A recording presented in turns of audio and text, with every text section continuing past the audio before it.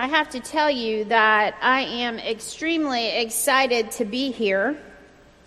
I shared with the first service, the 8:20 service, that 2 weeks ago my daughter received her learner's permit. So yesterday was the first day we went driving. I really mean I'm glad to be here. I was telling them this morning I had to tell her to stop the car 3 times before she stopped the car. So, Alan, when you sang, "Thank God for Grace," I really felt it. A few months ago, I read an article in one of my subscription magazines, and yes, I still receive a few magazines in the mail. Clive Thompson, a journalist for Wired magazine, wrote an article about friction engineering. Friction, as we know it, is necessary, and in its simplest form is defined as a resistance force that slows down or prevents motion. So as we move into a season of thankfulness, Black Friday shopping, and today's passage, this morning I wanted us for a moment to be in praise of friction. A recent study in comparison shopping claims because it's quick and convenient, 1 in 5 of us succumb weekly to spontaneous online purchases. I'm curious to know how many of us in this space succumb to these weekly online sprees. Don't look at anybody. I can see who you are. This quick and convenient spontaneity results in around $17 billion in impulse buys. Today, we often think that speed improves life. The faster we do things, the better off we are. I am guilty of rushing from place to place, spending time visiting with neighbors and friends, actually spending less time with neighbors and friends. I'm often fast-forwarding through shows I have recorded, and I am guilty of measuring time because it feels like I don't have enough. It seems as if speed improves life. But today, I would like for you to join me to be in praise of friction. Thompson's article on friction engineering researches software that is designed to help consumers rein in on their impulses, not to speed us up, but to slow us down. In essence, it forces us to stop and ponder, do I really need this? Am I making an impulse buy or a decision that will not only impact me, my family, and my community? See, because the more we buy online, though fast and convenient, we buy less locally. We see our neighbors less, and we meet fewer people in our lives. Our passage this morning reminds me of friction engineering, where Jesus, through his prophetic message, is not speeding up the disciples nor us to witness the doom and gloom that is to come. Wars and rumors of wars, the rise of nations against nations and kingdoms against kingdoms, local earthquakes and famines, but to slow them down, to slow us down, forcing us to ponder the words of Jesus Christ in this process of salvation and new birth. See, things must end before a new world might be made available by God. In my mind, this passion is about friction. Jesus in chapter 13 is outside of the temple when an unnamed disciple exclaims in awe, "Look, teacher, what large stones and large buildings. These large blocks of stone make up a portion of what is known today as the Wailing Wall. It continues to provide visual evidence of this massive architecture that inspired this disciples' expression. But to Jesus, this was an opportunity to challenge the unknown disciple, to look beyond appearances, to look beyond what he could see, and give prophetic insight to the reality of what is to come. The temple will be torn down. Think about this, how this stunning prophecy where destruction is imminent would sound to the disciples as they're overlooking this magnificent view, and because of what they see, they can't fathom what they hear. So like anyone who is curious to know the truth from a trusted teacher, they say to Jesus, "Tell us, when will this be? And what will be the sign that all these things are about to be accomplished?" And Jesus' response opens with a warning that may be addressed to us just as well as the disciples. Beware that no one leads you astray in verse 5. And verse 6 through 8, he says, pay close attention. This is the general earthly troubles that we will see and experience.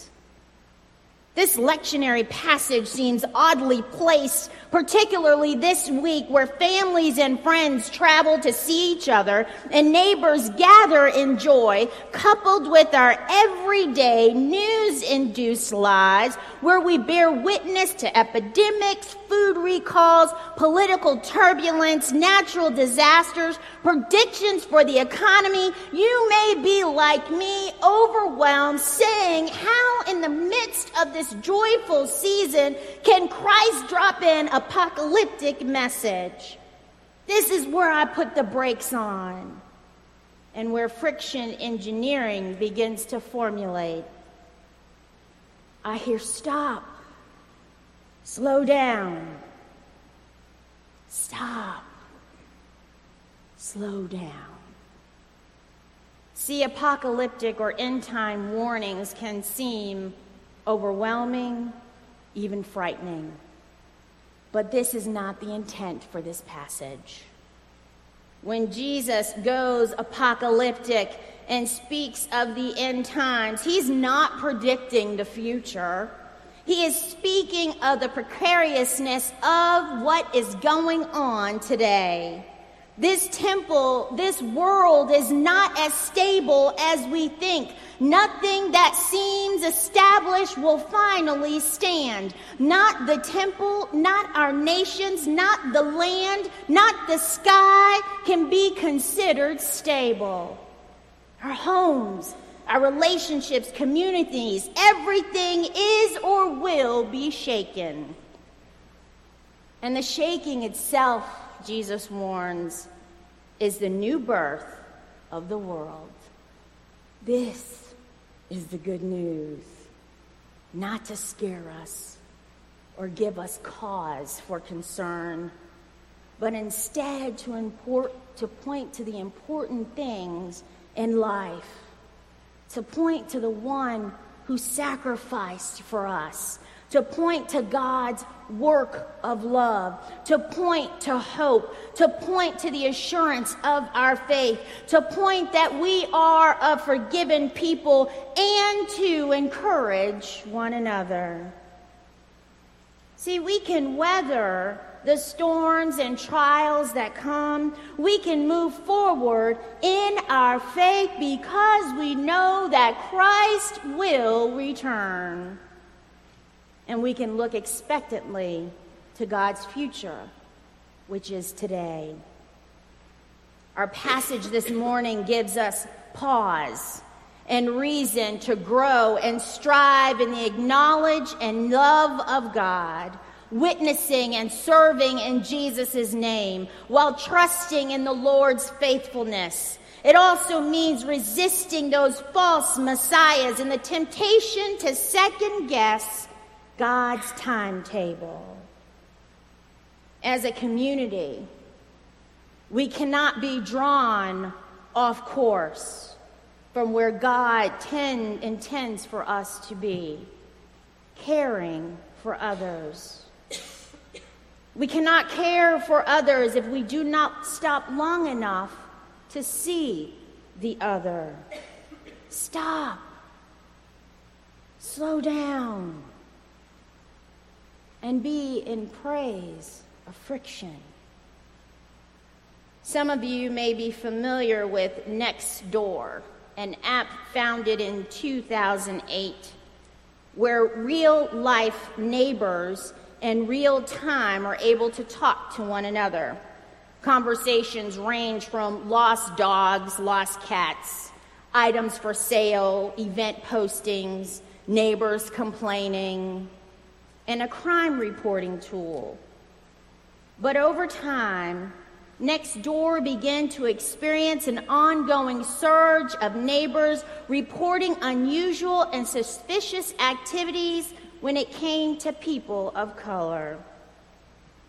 They found neighbors were quick to report when a person of color simply walked by their house or simply walked within the neighborhood. Nextdoor was being bombarded with suspicious activity reports until they incorporated friction engineering.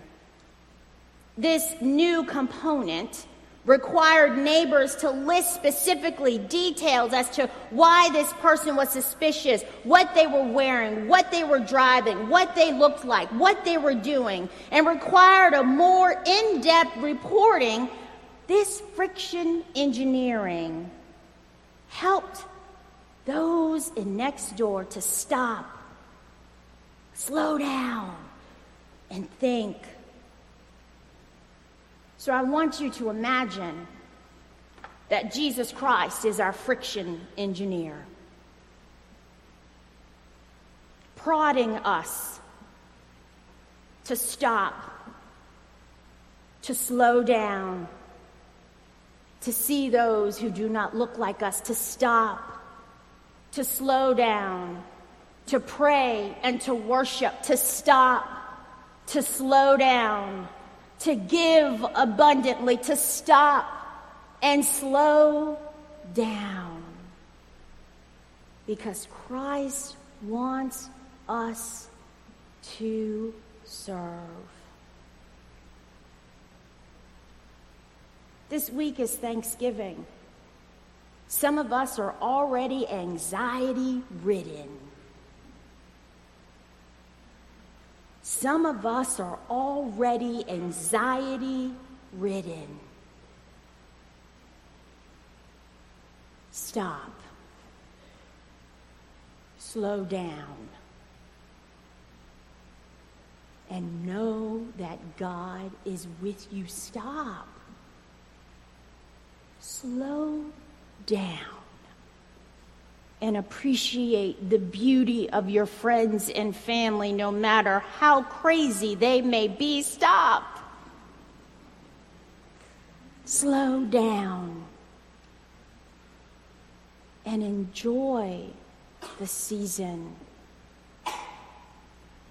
God is with us. This passage is not to fill us with fright or fear. It's to give us hope of what's to come and what's already here and now, the kingdom of God. So stop, slow down, and know that God is with you. Let us pray. Gracious God, we thank you for every opportunity to stop, to slow down, to hear from you, to feel your presence, to know that we are loved and forgiven by you. We thank you for this opportunity to be in praise of Friction. Thank you for your grace and your mercy. Thank you for all that you're doing and all that you are about to do.